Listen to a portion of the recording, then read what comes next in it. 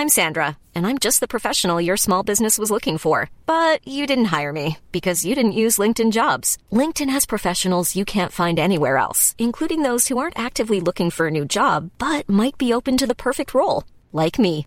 In a given month, over 70% of LinkedIn users don't visit other leading job sites. So if you're not looking on LinkedIn, you'll miss out on great candidates like Sandra. Start hiring professionals like a professional. Post your free job on linkedin.com/people today.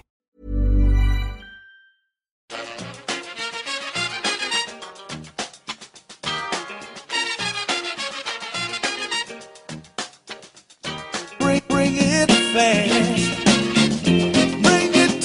Hello and welcome back to the EPL Roundtable. I'm your host, Kevin DeVries, and as always, if you'd like to reach us at the podcast, you can do so by either tweeting us at EPL Roundtable or emailing us at eplroundtable@gmail.com. Hi, I'm Sean Whetstone. I'm a not-so-happy hammer. That's West Ham to you and me. You can find me on Twitter at West Ham Football. I blog for Clarence Hugh and West Ham Till I Die. Hi, my name is Guto Llewellyn, Swansea City fan and also contributor to the Jackcast podcast, which you can find on Twitter at the Jackcast. Joshy here, Manchester United fan. You can find me on Twitter at doc_Joshy and various casts and YouTube channels that I contribute to. All right, thanks so much for joining us, guys. Up first, of course, we have Making the Rounds, where we each have a few minutes to discuss what's been happening at our clubs this week. Sean, it's been a while since we've had you on, so I guess we have a lot of news to catch up on the whole, but what's been happening over there West Ham way? Well, do you know what it is, Kev? I'm not saying it's deliberate, you being a Spurs fan, but you always invite me on when West Ham are doing really badly. And funny enough, when we beat Spurs or a big team, you never invite me on. It always seems to be doom and gloom. But no, we're not doing very well, are we? We're not winning games. We've lost 3 games on the bounce, and it's hard to see where our next game's coming from, really, or our next win's coming from. It was awful. I was at the London Stadium on Saturday.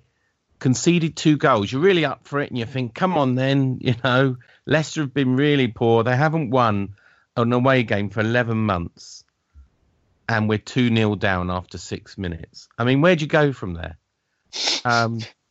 We have a rule, right? I've been a season ticket for many, many years. We have a rule. If you're 3-0 down before half time, you're allowed to go. So I got very close to going. But the first half was absolutely atrocious. And, I'm speechless. As much as I love Slaven Bilic, and we all do, and we think he's a great man, some of his tactics just confound me. And for novelty value, he played a right back in right back position, which is a first for him. But you sort of got to say, how long is it going to go on? Yes, when you look right at the end of the game, if you watch the game, we could have got an equaliser and maybe wouldn't have been so downtrodden today. But, it's a cumulative effect of loss after loss and lots of draws. I think we haven't won a game for 7 games now. And you can't forget, there's our chairman last week talking about, we're aiming for an 8th spot. And the rest of us are going, wake up and smell the roses. We're not out of this relegation dogfight yet. You never know. We could be sucked back in it. We still got to get quite a few points. Now, don't get me wrong. There's a lot worse teams in the league this year. So I do think we'll be all right. But you can't be complacent. You've got to get that magic 40 points. And at the moment, as a West Ham fan, I just don't see where the next win's coming from. I've looked at the remaining games, and I'm going, maybe Burnley away at the end of the season, the last game of the season. And apart from that, I'm not seeing a win. And Burnley are profoundly good at home. Yeah, I know. So you're even going to take that away from me, Kev? Sorry. I don't know. Obviously we're not going to get rid of Slaven Bilic before the end of the season. There's no point. But it does show you Shakespeare, who replaced Ranieri at Leicester, he's won 5 games, including this one against West Ham. You know, so it does show you the new manager bounce does work. You know, here's a man, Ranieri, who won the Premier League, delivered the unthinkable. He gets sacked. You know, Leicester actually looked in relegation trouble. Everyone moaned about it and said, "Oh my God, that's not cricket," but it worked, and they've won 5 games on the trot. So, I don't know. We need to get to the summer, survive in the Premier League, and then we need to reform. We need to decide who's in our squad, who's out, and whether our manager stays or not. But that's all I want to say at the moment. It's quite depressing. Well, there was a lot of excitement around West Ham coming into the season with the new stadium. Obviously, Paya coming off a terrific summer at the Euros. Bringing in Andre Ayew, I thought, was a very good signing. And something has gone wrong this season. Do you think that's mostly Bilic? Do you blame the stadium at all, which was kind of the early suspect that people were pointing at? Why do you think there have been so many struggles for West Ham this season? Well, funny enough, I was just asked the same question on BBC earlier, and they said, you know, does Slav have an excuse that we move stadiums? Well, I've done a bit of research on this. First of all, the size of the pitch. The size of the pitch is a Premier League standard, which is at the Emirates and 7 other Premier League sides. So there are 8 Premier League sides in addition to West Ham that have got exactly the same dimensions, right? So it's not like we've never played on a pitch this size and it's confusing us. Secondly, moving to a different stadium. Now, professional footballers shouldn't be, you know, suddenly, that's a slightly different format or a slightly different, it's an oval shape, and that means we play a game back. Oh, come on. You know, I've looked at many different clubs that have moved stadium. Some have done poorly, some have done well. Spurs, you know, could use the same excuse at Wembley with Champions League at the moment. But I don't buy it. You know, I don't believe stadia make players pay differently. So I just think it's an excuse. I think the main reason we've done badly, there's 2 reasons. The first one is we spent 50 million quid and didn't do very well. You know, we bought Simone Zaza in, we bought Tor in, we bought in Caleri, we bought in Font, we bought in Snodgrass, we bought in, none of these have really worked. We bought in Faguli, we bought in, I'm trying to remember, Northveld. And Ayew, 20 million pound record signing, hasn't worked out for us. The 50 million has been poorly spent. It hasn't worked out. Slaven Bilic, you know, a lot of people will say, "Oh, David Sullivan, he did all the signings." No, I get told that Slaven Bilic signs off each and every single signing. Otherwise, they don't come. You know, he's a proud man. He wouldn't have it any other way. So he signs off on all of them. Did Caleri probably come through David Sullivan? Yes. Did some of them come through our head of recruitment, Tony Henry? Yes. But a lot of these were Bilic's choices to begin with, or in the case probably of Caleri, he signed off on them. And therefore he's got to take his share of the blame. And finally, stop playing people out positions. You know, Antonio is not a right back. Chiati is not a right back. Or a centre forward, and it's just, he almost wants to prove a point by playing people out of position, and it's like everyone else can see what he can't see. You've got Ian Wright and Michael Owen and all the commentators going, "Why is he doing that?" You know, Chiati's not a right back. He's not disciplined enough. He's not skilled enough in that role, and you just go. And everyone's shouting at the TV, but he's a stubborn man, and it doesn't matter how many people tell him. So I think the tide is slightly turning. Great guy, lovely guy, passionate guy, West Ham through and through. But has he got a plan B, and will he be able to pick up his game by the end of the season? I just don't know. All right, definitely something to keep an eye on. Gitto, last time we had you on, everything was super rosy. Things were going great for Swansea. You had Sigurdsson just scoring and assisting at will, basically, and it looked like you had a pretty nice run of fixtures ahead of you. Now a couple of stumbles later, and it looks like you're right back in the thick of the relegation fight. What's been going on over there at Swansea? Yeah, I think my appearance on this podcast jinxed us, basically. So I hope you're happy with yourself. I'm catching a lot of flack early on in the show. Sorry. We were. I mean, the last time I was on here, we'd just beaten Burnley 3-2, and that was a real high point in the season, and everything was just going great. Since then, last week against Hull, things just went against us. Really, we had injuries at bad times. A poor refereeing decision went against us, and we wasted some good opportunities to score. And it was just, you got the feeling there was one of those days, where things just don't go your way. Against Bournemouth on Saturday, it was a little bit different. That we really genuinely did not play well for the first time. Yeah, for probably the first time since Paul Clement's been here, it was a genuinely poor performance.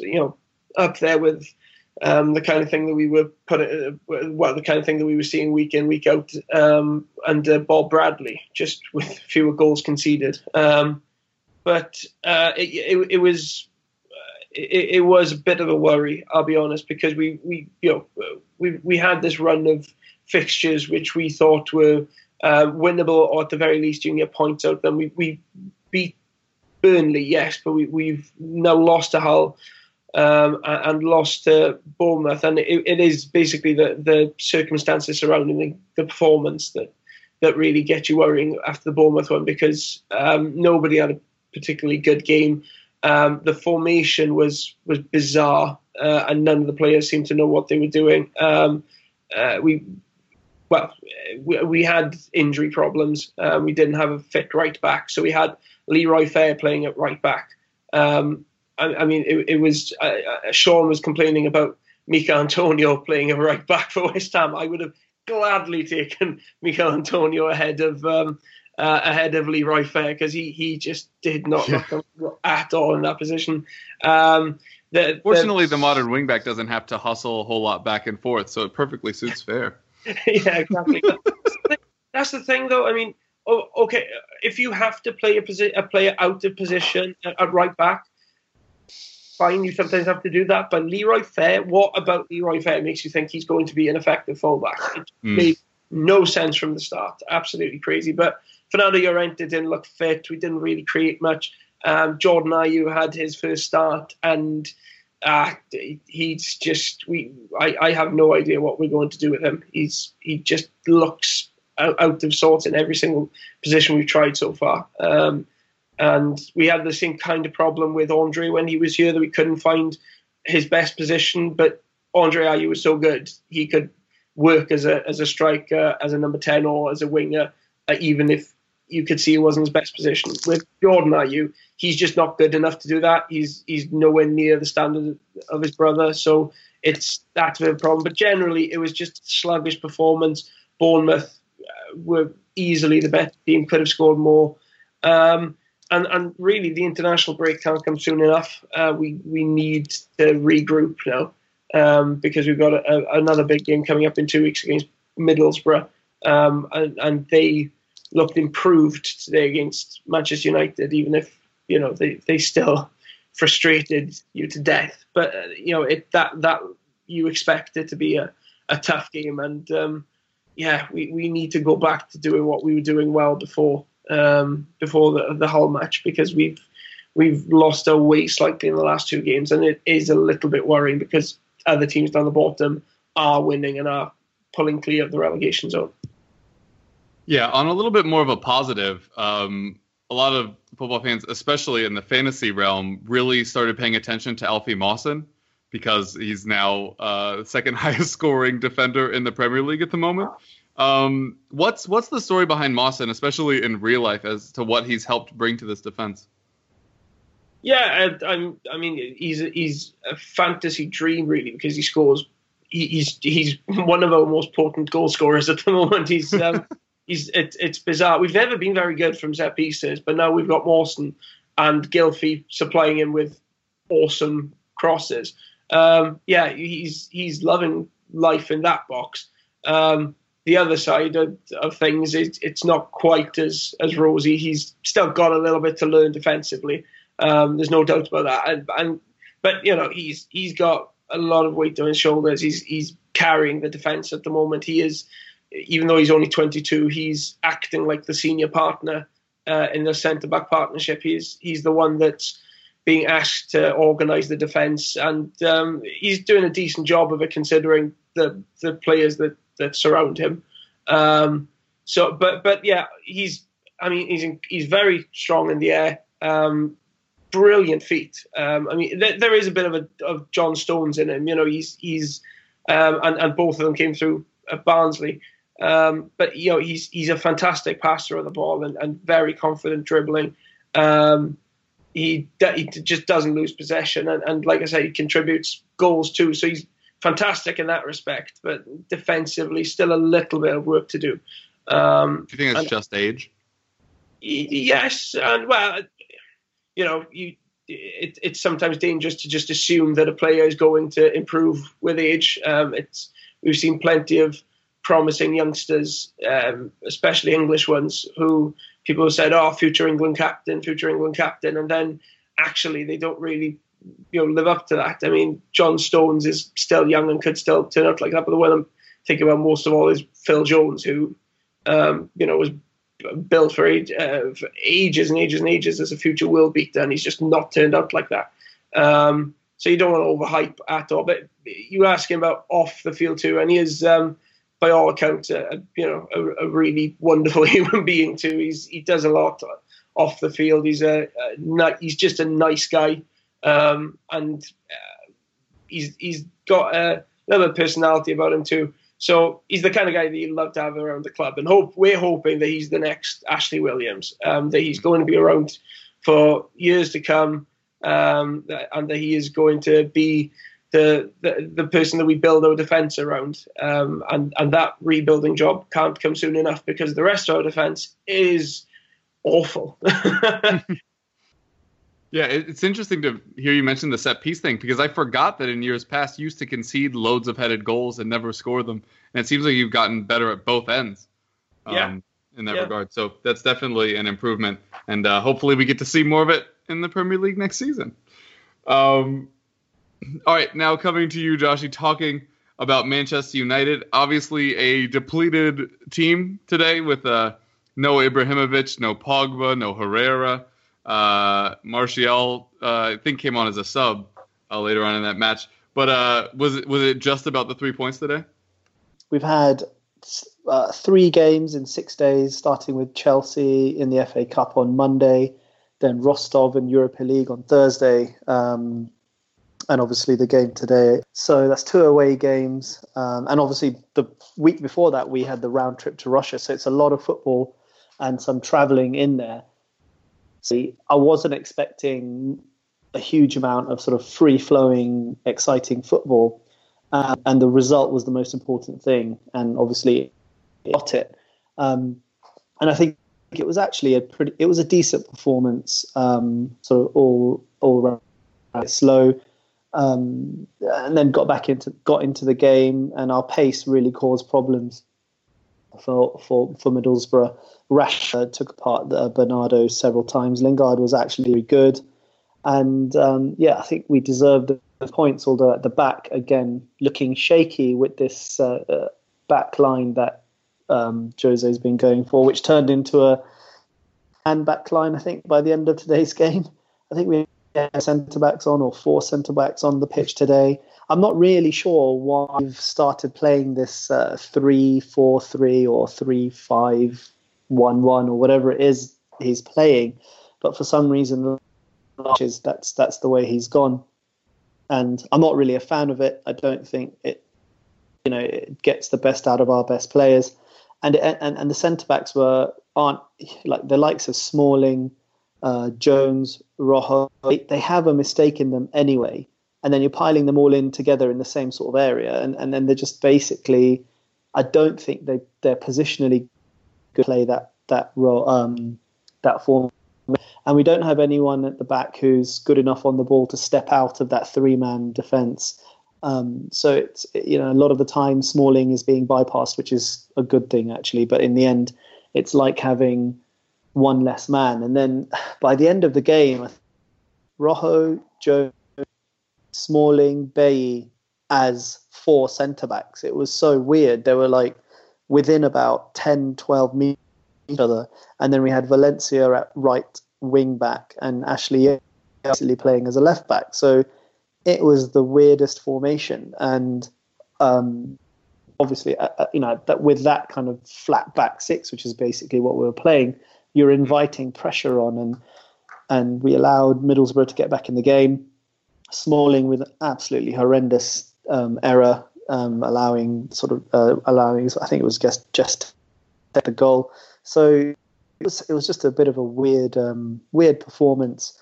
And we had through against Chelsea, Herrera got sent off, and immediately Mourinho brought on Fellaini, and I had no idea why. We lost Herrera, but we could have still gone to a 4-4-1, which a lot of teams do play when they're down to 10 men, and it still offers that, especially with someone like Rashford with his pace. But he brought Fellaini on, and we basically sat back for about an hour. It was just a weird performance. And then against Rostov as well, again, it was a little bit odd. And so it's been an interesting week. In contrast to the other two we've just had on, our right back has been phenomenal this season. And he started off as a right winger, but the whole season he's been like a machine, and he basically scored the one type of goal he sort of deserves, because he just put Valdez under so much pressure, and he didn't give up. A lot of players would have just given up on it as it went towards the key, bogged back into position, getting set to defend the kick, but he chased it down. Yes, Valdez slipped, but he probably wouldn't have slipped if he wasn't under pressure. He'd have had time to take a touch, etc. And then obviously Valencia scored the goal. So shout out to him, because he's been really good all season, and he got that goal. So yeah, end of the day, you did get the 3 points. I do have a question though about Marcus Rashford. Obviously, he's gotten a couple starts here because there have been issues with the other forwards, with suspensions and injuries and such. Let's rewind back to the summer when you brought in Zlatan Ibrahimovic. And a lot of people were questioning whether or not Zlatan would do well in the Premier League. We now know that. That's been put to bed. But the other question was, would it stunt Rashford's development and Martial's development, where he's kind of been shunted out wide, Rashford just basically not getting the minutes anymore? Have you seen that to be the case? Well, taking it back to the summer, I thought that someone like Ibrahimovic would be the more ideal signing in terms of Rashford's development. First of all, given his background, his career, his record, he's obviously a leader, massive personality, and obviously a quality player. So there's a lot of things for Rashford to learn from him. And he's a top professional in terms of the way he trains, looks after himself. So all of those things are things that Rashford, even at the time, I was thinking he could look up to. The other thing is, at 35, I think he was when he signed. He wasn't a long-term signing, obviously. So a couple of years, or even just the one season, or whatever, playing under Zlatan, he can learn a lot. And it doesn't mean that he's going to be consigned to the bench for 4, 5, 6 years. Had we signed, for example, I'm not saying that we would have done, but had we signed someone like, say, Lewandowski or Griezmann or someone like that, if they'd come in, they're obviously going to be the number one striker, and that's for the long term. So in terms of his development, I wasn't worried at the time. As the season has gone on, at the beginning, he wasn't really getting the minutes, but I think over the course of the season, he has got a lot of minutes and a lot of appearances. Yes, out wide, and hence his goal scoring has been a bit poor this season. I think he hasn't scored in his last 17 starts now, or something like that, which obviously isn't great for him. But he's playing out wide, and when you watch him, you can see his pace is always going to be a problem. But he's taking players on. He creates things. He's got good skill. His build-up play and touch, I think, have improved. His awareness and his movement have improved. His finishing and his end product have kind of suffered, and whether that's because of a lack of confidence or what, I'm not sure. But I think that's something that we've seen in strikers before, especially young strikers. They hit hot streaks and then they go on off the boil. So I'm not worried about that. I don't think it's an inherent inability to score goals, because obviously he scored goals at the beginning. He scored goals last season and sort of exploded onto the scene. So I think it's been good for him to learn from a sort of top professional like Zlatan. He may sort of feel like he'd like more minutes through the middle, but I think in the long run this will do him good. He's only 18, 19 years old. And he's like today against Middlesbrough, he didn't get a goal and he probably should have done, but he was getting into those goal scoring positions. He was absolutely burning the Middlesbrough defenders for pace. I mean, over short distances as well. You know, over like 10 meters, he's suddenly 2-3 meters ahead of the defender. Over 5 meters, he just went past Bernardo like he wasn't there. So, you know, he's got a lot better at sort of running those channels, and he's creating opportunities for his teammates as well. So it's difficult to say. I mean, I don't think that he should have any complaints in terms of the number of minutes he's getting. Perhaps he might feel he should get more games through the middle. But other than that, I think he's had a decent season in terms of his performances, even if the goals haven't come. So I think he looked, and he seems like someone who's got his head in the right place, because when he's been interviewed, he's always been positive. He's always said, I've learned loads, working with Zlatan on the training pitch is amazing, etc., etc. So I think he'll take this forward and it will be a learning experience for him. All right, it'll definitely be interesting to keep an eye on it. Something that kind of popped in my mind as you were talking about, you know, how he was being propped up a little bit is when we, and I am loath to admit this, when we fell down to third at the end of last season, I thought that in the long run that could actually be good for us because it killed the hype going into the next season where we weren't going to be talked about title contenders. I'm just interested to see if, you know, the media gets after the young player so much, maybe being taken out of that spotlight will allow him to develop in a more healthy way long term. I don't know. It'll definitely be interesting to keep an eye on them. A lot can happen in 3 years, like a chatbot may be your new best friend. But what won't change? Needing health insurance. United Healthcare Tri-Term Medical Plans, underwritten by Golden Rule Insurance Company, offer flexible, budget-friendly coverage that lasts nearly 3 years in some states. Learn more at uh1.com. I'm Sandra, and I'm just the professional your small business was looking for. But you didn't hire me because you didn't use LinkedIn Jobs. LinkedIn has professionals you can't find anywhere else, including those who aren't actively looking for a new job, but might be open to the perfect role, like me. In a given month, over 70% of LinkedIn users don't visit other leading job sites. So if you're not looking on LinkedIn, you'll miss out on great candidates like Sandra. Start hiring professionals like a professional. Post your free job on linkedin.com/people today. All right, for Tottenham, it started with some very good news today. We found out that Walker and Wanyama both passed their fitness tests. Obviously, Son Heung-min up front because Harry Kane was out with his injury, which basically every time we hear any news, the timetable's getting shorter. The media jumped to rest of the season before he had even had his scans done. It did look like a high ankle sprain at the time, and it was basically confirmed as such when they compared it to the injury he sustained against Sunderland. So then we were thinking in that 6 to 8 week time frame because he missed 7 weeks during that one. So then that's what everybody thought. And then the club came out and said 4 to 6 weeks, 2 of which, of course, will be this international break. So we really could be back quite soon, hopefully before a certain Bournemouth match, which I will be attending. But it is very good news to hear that he's getting better. But we did have this dilemma of Son or Janssen up front. Janssen, of course, scoring from open play against Millwall. Realize that not necessarily the opponents to really write on your resume there, but he did finally score from open play. So there was some thought of, you know, do you kind of feed the quote-unquote hot hand, let him get the start? But no, we did start with Son, which I think was the better choice. And Son kind of got some stick today.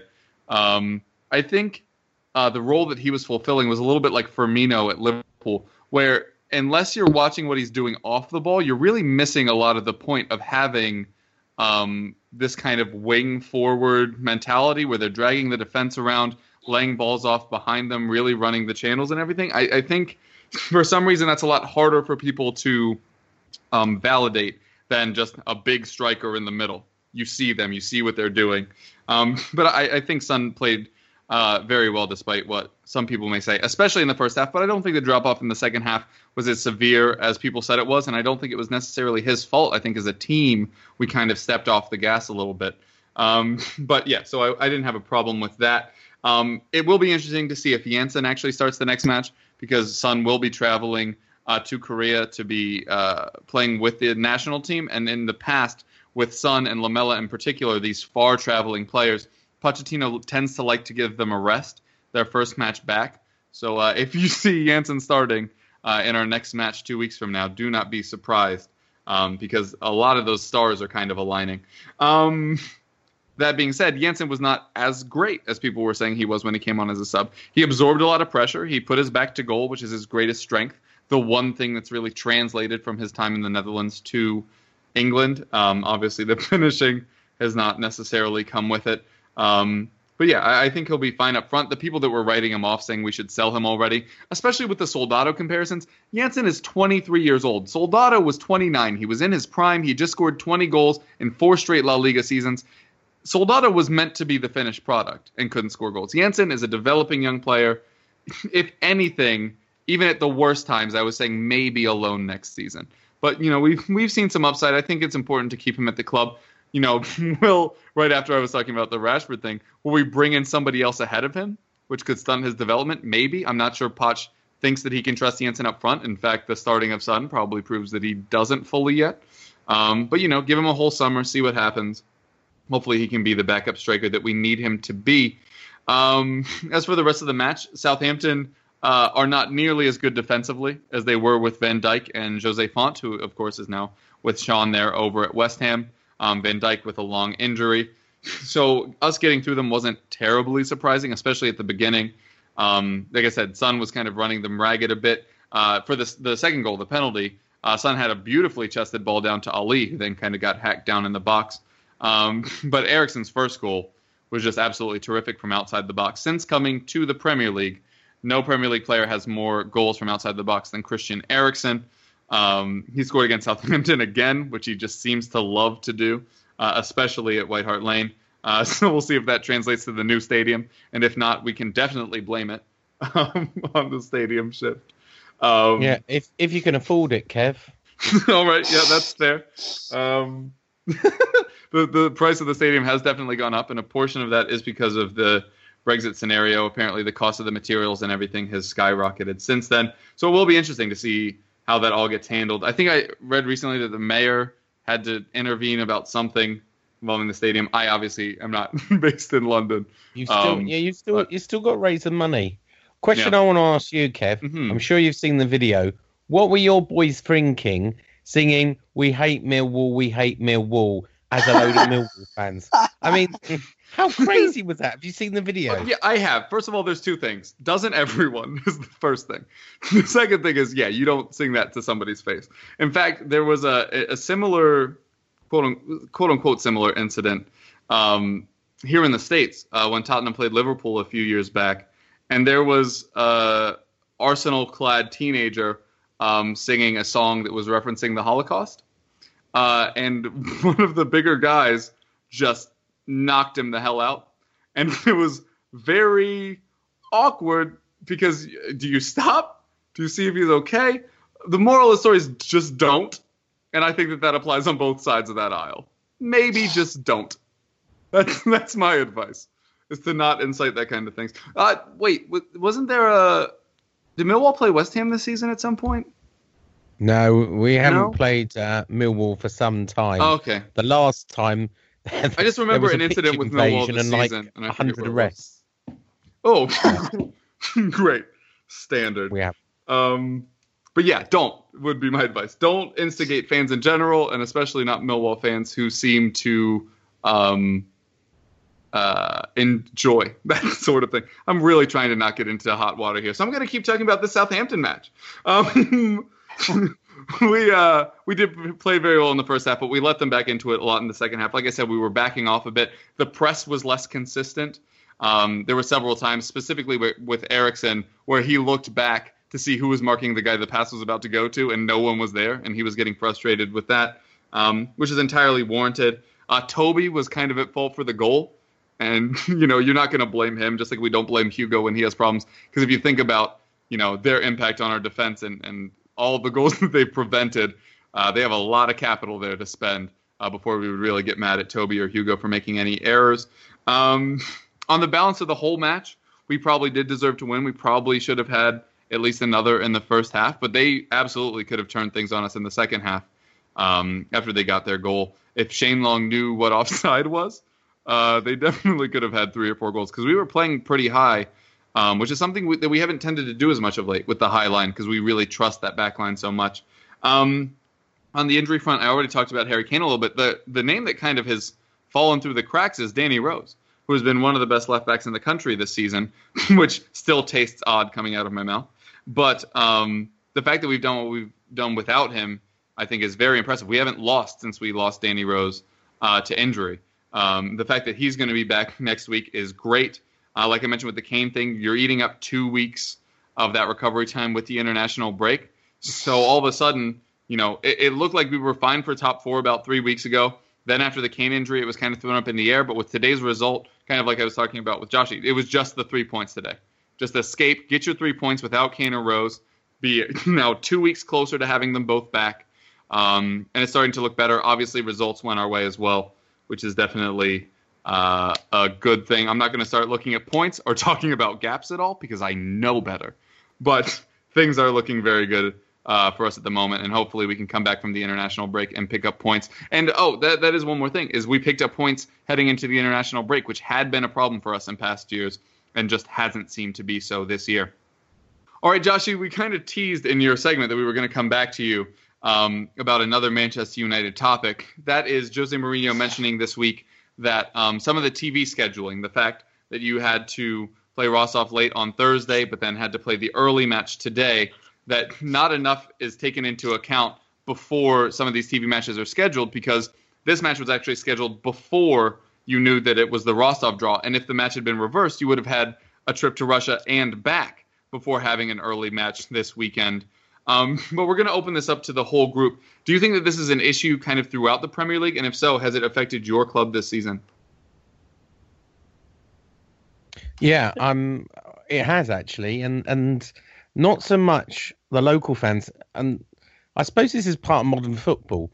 West Ham have more and more fans that come from all over Europe. In fact, some come in from the US. And not long ago, in fact, the Chelsea game, I was in the corporate box and I was guest of 2 American Hammers who I'd never met. I met them online, but they come over twice a year and host a box and bring along bloggers and journalists and so on and so forth. And of course, on the Chelsea game was one of those where they booked their flights, they booked their hotel, only for the game to move.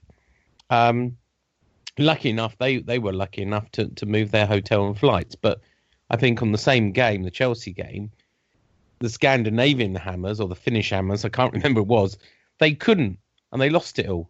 They lost their hotel, they lost their... Well, no, they flew over, actually. They couldn't get the time off work. They flew over, came and did the stadium tour, and then flew back again on the Sunday night before the game was played on the Sunday, the Monday, even though they had the ticket. So this is the problem. While some of us can, change our schedules locally, we forget that this is an international game and a UK-wide game. And some people can't just change their schedules and suddenly, change their flights, change their hotels. And guess what? There's no compensation. If you've booked your hotel or you book your flight and there's no cancellation in it, because, these airlines will charge a lot more if you want to be flexible, and even hotels do. Then you're left out of pocket just to suit the TV schedules. And personally, by the way, I just think this should all end, and we should just play all of the games on a Saturday afternoon, like they are at the moment. You can choose them, like you get in America, Kev. You can watch in a game on a Saturday afternoon that we can't watch in the UK. Yeah, and we also have replay ability. We can go back and watch them in full online. Exactly. So if we schedule the games to begin with, right? And yeah, all right, you want to move some of them out because you don't want to watch them all on a Saturday. So some of the big games would be moved to a Sunday or a Monday. That's fine. But schedule them in the beginning of the season, because you don't have to have this silly thing of first picks, who you're going to move, etc. It's not fair on the fans. And I know a number of people that have had to miss games because they've either had some kind of family arrangement or as have just said that, they've lost their flights or their hotels because they weren't changeable. So, but it will fall on deaf ears, I'm afraid. Nothing's going to change. That's obviously from the fan perspective, and there are loads of issues and like stupid night games on a Monday night in London with Manchester. United fans travel all the way down to London, and then you've got to get back up. There's all sorts of examples of that. But I think, if we think, about what Jose Mourinho said, obviously he's looking at it from the team perspective. So, from a fan perspective, nothing's going to change. From the team perspective, I think more can be done in terms of helping clubs that are in Europe. I know I'm talking as a United fan and we're in Europe and it's affected us this week, but it is, a lot of the English teams have looked pretty tired in European matches, and I don't think the Premier League helps in that. Why couldn't, say, for example, the United game be the afternoon game, just that extra bit of rest, or even a Monday night game? I know it's international week, but there are lots of examples of sort of special dispensation for certain players and certain matches when there is a scheduling conflict. So I can see where Jose is coming from, but at the same time, it just sounds like a bit of an excuse, or he's sort of making the excuse before the game starts, and then it's sort of ready-made for him in case we don't sort of do well. I'm not saying that's what he's doing, but it sometimes does sound like that, because we do have a big squad. We do have players that haven't been playing and could have done a job, against Middlesbrough, who, I'm not trying to disrespect them, but they are down at the bottom end of the league. They haven't scored that many goals. They're having issues getting results. I think that was the first goal they scored today in 600 minutes or something ridiculous. They've gone a long time without scoring goals. Yeah, worst attack in the Premier League. Yeah, so players like, Luke Shaw, he's not been getting minutes. Schweinsteiger, he's sort of was out of favour, then back in favour, was on the bench quite a few times, came on, and now he's not. He's out of favour again. So he's not really been getting any minutes. Then you've got youth players like Timothy Fosu-Mensah, who I think should be getting minutes, and certainly against a team like Middlesbrough, he could have done a job. If Jose was really that worried about players being overstretched and exhausted, then why isn't he using these fringe players who actually, in my opinion, like someone like Luke Shaw, shouldn't be a fringe player? I think he played a game, 4 games back. He started and I thought he did really well. And then someone like Timothy Fosu-Mensah, he can get the minutes in. He's a young player, and I think he's a very good player. So it's a weird excuse or weird thing for Jose to be bringing up, but it's something that I do think the Premier League can do better. I just think that it's something that they probably won't. Like we said, it was falling on deaf ears. I think they'll just carry on because there's too much money in the game. That will always come first. I think I think sooner or later it is going to change. I think the Premier League are going to just give the teams competing in Europe that little bit more help, because the point that Mourinho makes is that other leagues do adjust the fixtures to give their European clubs the best possible chance, because I think we discussed this before. It is in the Premier League's interest that clubs like United, like City, like Leicester now, of course, they compete in Europe. It's in the Premier League's interest that they succeed, that they regularly reach quarterfinals, semi-finals, finals, and boost the Premier League's coefficient. It's great for the league's reputation. So I think sooner or later, probably sooner rather than later, the Premier League is going to have to listen to the bigger clubs and take on what they're saying, because you want to keep the big clubs happy. You also want to, you do want them to do well in Europe. I think I'd have more sympathy for this discussion, etc. That if it was someone other than Mourinho who had said this, because I got to the stage now with Mourinho that anything he says, I just listen. I just don't listen to it. I cannot listen to the guy because 99% of what comes out of his mouth is just mind games and nonsense, and I think he gets way too much attention in the media. He could say the most ludicrous thing ever, and people obsess about it and discuss it and dissect it flat out. So I've actually blanked out what he says, and because it's just usually just whinging or attention seeking or mind games, and I've got no interest. But yeah, actually, for once he does raise an important point here, and it's a shame that he said and not somebody I'd listen to, like I don't know any of the other managers in the Premier League. It is definitely. Sorry, didn't mean to cut you off there, Joshie. No, go ahead. All right. I do think it's a very interesting point, and it is true.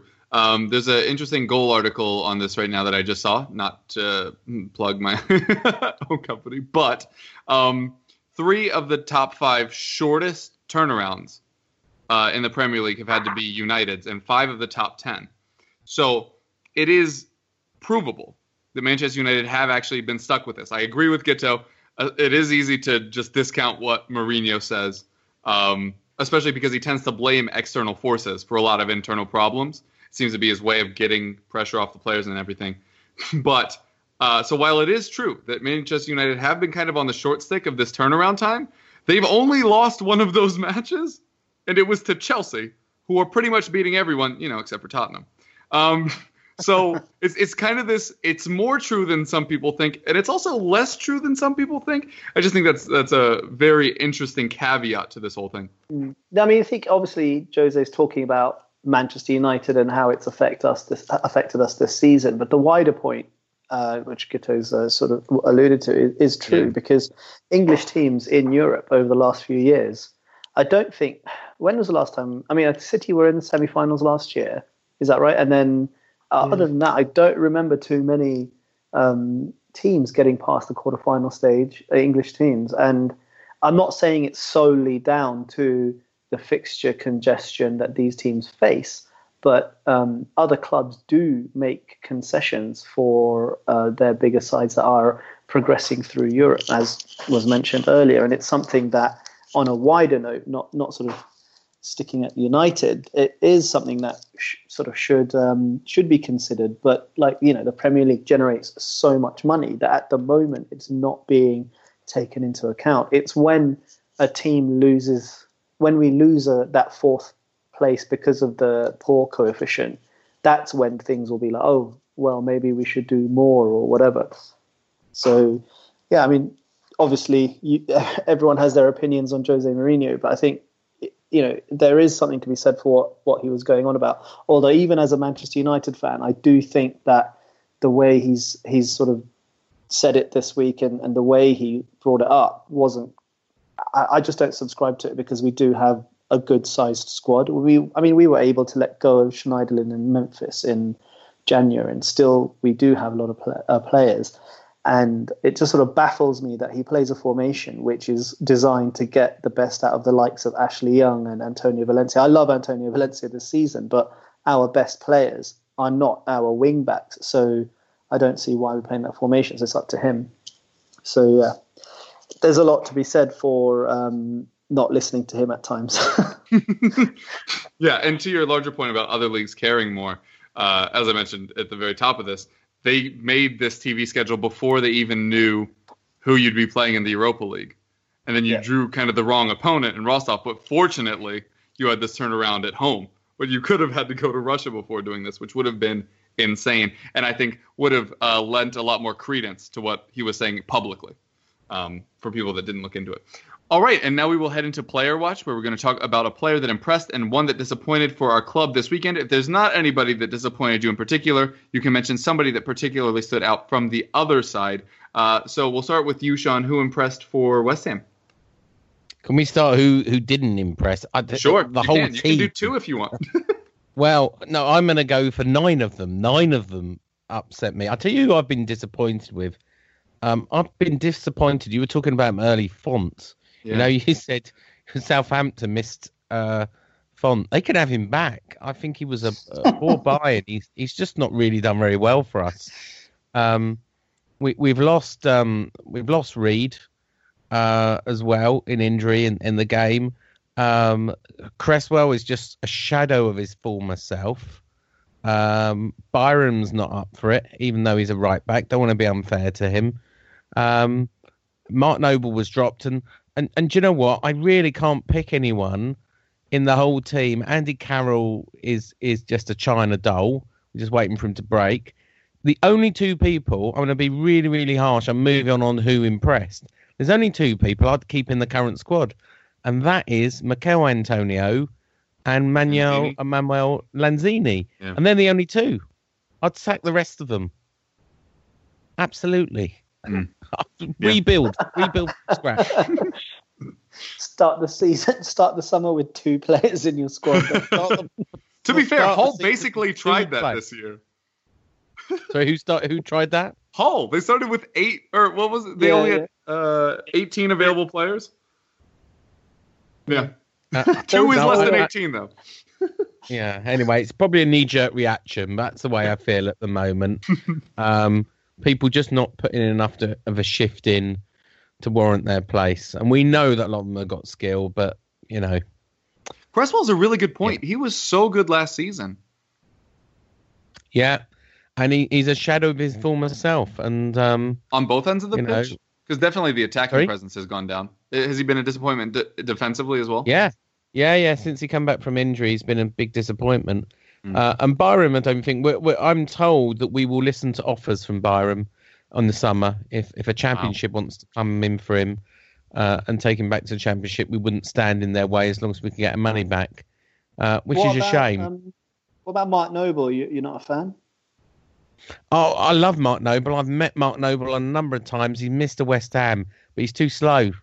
I just think we get a bit too nostalgic for Mark Noble. You know, that he was born in Canning Town and he's West Ham through his veins and everything else. He criticised the fans this week, and also, I mean, we've known this on the blog for some time, but he's been playing for an injury for nearly 3 games and not been upfront with the medical staff. And suddenly he criticised the fans, said they didn't understand football. He then tried to re-explain himself. He's been given a week off, and admitted he'd been playing with an injury, which is not on really. So, you know, we love him as a captain, we love him as a player. It's a bit like Bilic, I was saying earlier. You know, he's a great guy, but is he a world-class Premier League footballer? I'm afraid the answer is no. I'm just looking through the West Ham squad online. Sorry, through the West Ham squad online, and actually agree with you. I don't see. There's not much there really to that you would sort of go, okay, he's this, he's that. It is a bit sort of bitty, isn't it? It is. Yeah, we are in agreement.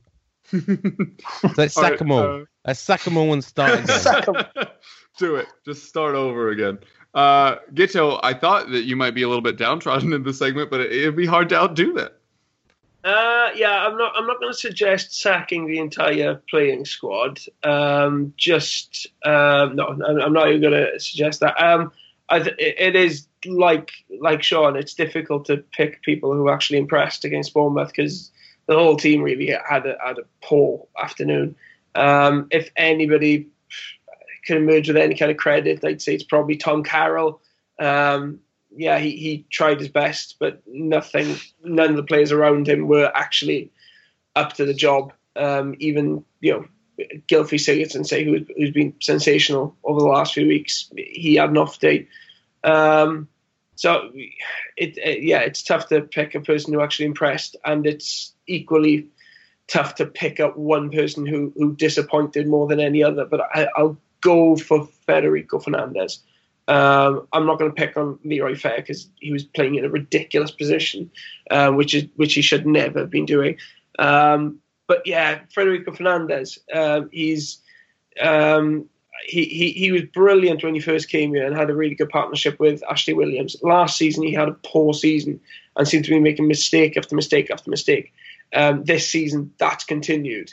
And there was a tiny little improvement when when Clement took over, we thought, oh, is there some chance that we're getting the old player back? But he's still making mistakes. Even when he's having good games, he still makes mistakes. And yesterday, when you look at that first goal for Bournemouth, the way he just gets sucked out of position so easily, he doesn't think, it's infuriating because it puts the rest of the team under so much pressure. And like I was saying earlier, it's not really fair on a young player like Alfie Mawson when the senior partner at centre-back is doing crazy things like that.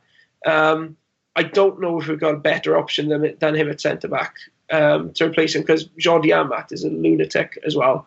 And Van der Horn is, he moves like tectonic plates. He's just not a Premiership player.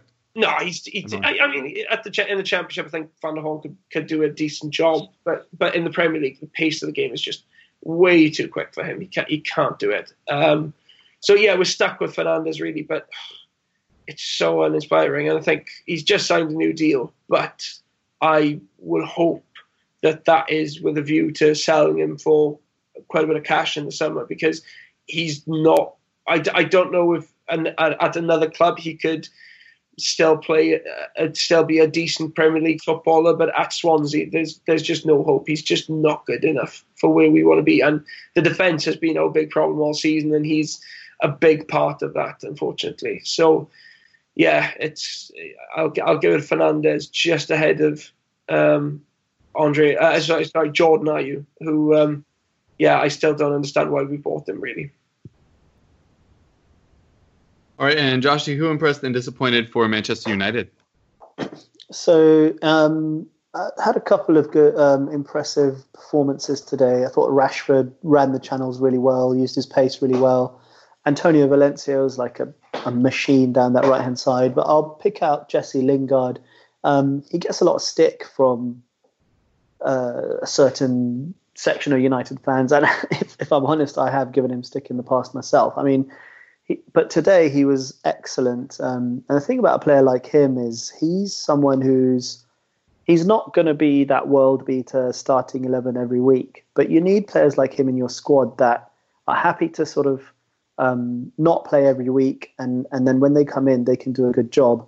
And most of the time he does do a good job because his game is sort of based on work rate, pace. He's not got a lot of amazing skill. And every now and then he pops up with a sensational goal, and he likes scoring at Wembley.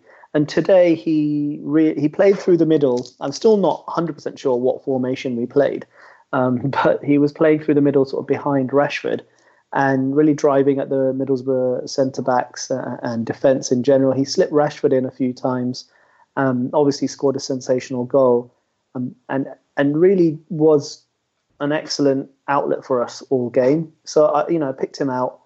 And hopefully he sort of builds on that. And we just need to see more consistency out of him, and you'll start to see he'll get a lot more love from the fans. I mean, he's United through and through, been at the club for years and years. And actually, even Sir Alex Ferguson, when he was talking about him when he was a lot younger, when he was about 17 or 18, picked him out and said, look, Jesse Lingard is a quality footballer, but you'll see the best of him at around 23, 24, and then you'll start to see him come through into the team, which is exactly what's happened. And hopefully he kicks on and uses this performance as a benchmark for himself going forward. In terms of a player that disappointed, Chris Smalling, I just don't know what's going on with him. Last season he was excellent. He started off this season very well. But he's just fallen by the wayside. And in fact, I could pick any one of the centre-backs that played today other than Bailly, but Smalling was particularly poor, at fault for the goal, tried to clear a ball with his right foot, which he should have just put his left foot through. And then at that point, we invited pressure, and he's the captain. He's supposed to be sort of leading that back line, but we were all over the place. And I mean, I don't think it helps that we were playing an unfamiliar formation, and by the end of it had 4 centre-backs on the pitch. But individually, his performance was poor. He's not good enough with the ball to step out of defence. In that, when you're playing a 3-man backline, you hope that one of them can step out and sort of contribute in that midfield area. especially when the opposition are playing one up top, and he just can't do that. And he's played some awful ball today. I just don't know what's happened to him, because he was really very, very good for us last year under Van Gaal, and this year I just can't. I would be surprised. He was that bad today that I would be surprised if he starts again for United. He was awful today. Wow. For Tottenham, it was truly a game of two halves, if you'll pardon the cliche. Ali and Eriksen were just phenomenal in the first half. Also, I forgot to mention in the making the rounds, there's been a lot of debate about where Dele Alli will play long term. I, for a long time, thought he'd eventually move a little bit further back, but obviously the goal scoring has been incredible this season, leading people to think he is going to end up staying as an attacking midfielder, or some people even calling him, maybe he's going to be a false nine, maybe he's going to be an actual forward someday. And Mauricio Pochettino was asked about it, and he said, it doesn't matter where he plays, he's going to be good. So don't worry, we can stop having that debate. Pochettino's just going to play him places, and he's just going to keep being good there, apparently. But yeah, I was very impressed with Dele Alli. I think Walker was a good outlet for us, again, on the right. It really will be crucial for us getting Danny Rose back, doing the overlap on the other side as well, to keep everybody pinned back. But yeah, I'll probably go with Dele Alli. Earned and took the penalty. Eriksen in the first half, when Eriksen is at his best, we play very well. Although, as I've said in the past, I think sometimes Eriksen plays his best when we're playing well, not the other way around. But I was really impressed with that duo on the whole. Disappointed, really hard. Oh, also, I didn't mention Dembele or Wanyama, who were just ridiculous in the midfield. They were so terrific just throughout. Wanyama just continues to be a ridiculous piece of business. And as I mentioned earlier in the season, when we were in a 4-2-3-1, I really wasn't that huge a fan of his, because he's a very limited player. But ever since we started playing this three at the back, and his role has only become to protect the back line, I know everybody is having their Conte week right now, because he scored a goal, and that's reminded people that he can defend, which is a phenomenon I'll never understand. Conte is absolutely terrific. But he also did cost $30 million. I'm not saying he wasn't worth that. He's, in a title winning team most likely for a second straight season. I think there's a lot of reason to that. But Wanyama for 12 is just absurd. The way he's played for us since we've adopted this new formation has just been nothing short of fantastic. And Dembele couldn't be dispossessed if you wanted to. There was that old joke about Dembele that on his best day you couldn't get the ball off of him, and on his worst day you wouldn't want to. He's really eliminated that second part, and has just been terrific for us. And then Winks comes on and he passes the ball well. I really was impressed. The second half, I think, was a team failure. I think it was a relaxation with the 2-goal lead that we really can't afford if we want to secure top four. And something occurred to me just a second ago, which is Leicester are still in the Champions League, and this has happened to us before. So we really need to make sure that it's top three. But anyway, yeah, so I was very pleased with most of the performances on the whole. A little disappointed with Toby, but like I said, you can't be too harsh on him. But yeah, I'll just say our front three in the second half. Things just got really stagnant, really, after the break. All right, and that'll do it for us today. So if you guys have any projects you'd like to plug or want to tell people where to reach you, now would be a good time.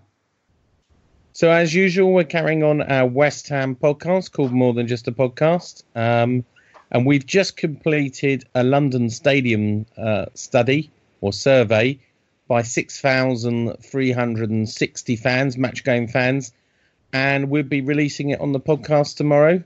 And on our blogs, Claret and Hugh and West Ham Till I Die, and sending it to the West Ham board. So that's the exciting project. I'm not allowed to, it's embargoed at the moment, so I can't reveal the results. But we asked 21 questions to West Ham fans all about the London Stadium and the former Olympic Stadium, you've known it, and how happy fans are 7 months in. The results will be known soon. The Jackass will be recording early in the week, probably Tuesday night, and we'll be looking back at the Swans match and looking forward to Wales's huge match against Ireland during the international break. And you can find us on Twitter, Jackass. Well, thanks for having me on.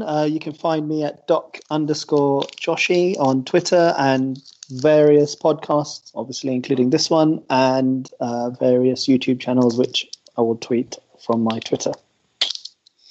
Yeah, and I'm your host, Kevin DeVries, at Kevroff on Twitter. Also the lead fantasy writer now over at goal.com, so be sure to go check that out. Although we will be a little light on content this week with the international break, but there will be a Team of the Week piece up today as you're listening to this. Also host the FPL Roundtable, which will be on a break this week because of the aforementioned international break. Really, I'm going to stop plugging things because none of them are going to be happening this week. But obviously, if you want to reach us here at the podcast, you can do so by following us at EPL Roundtable or emailing us eplroundtable@gmail.com. All right, thanks so much for joining us, guys. It's been a pleasure as always, and we hope you keep listening.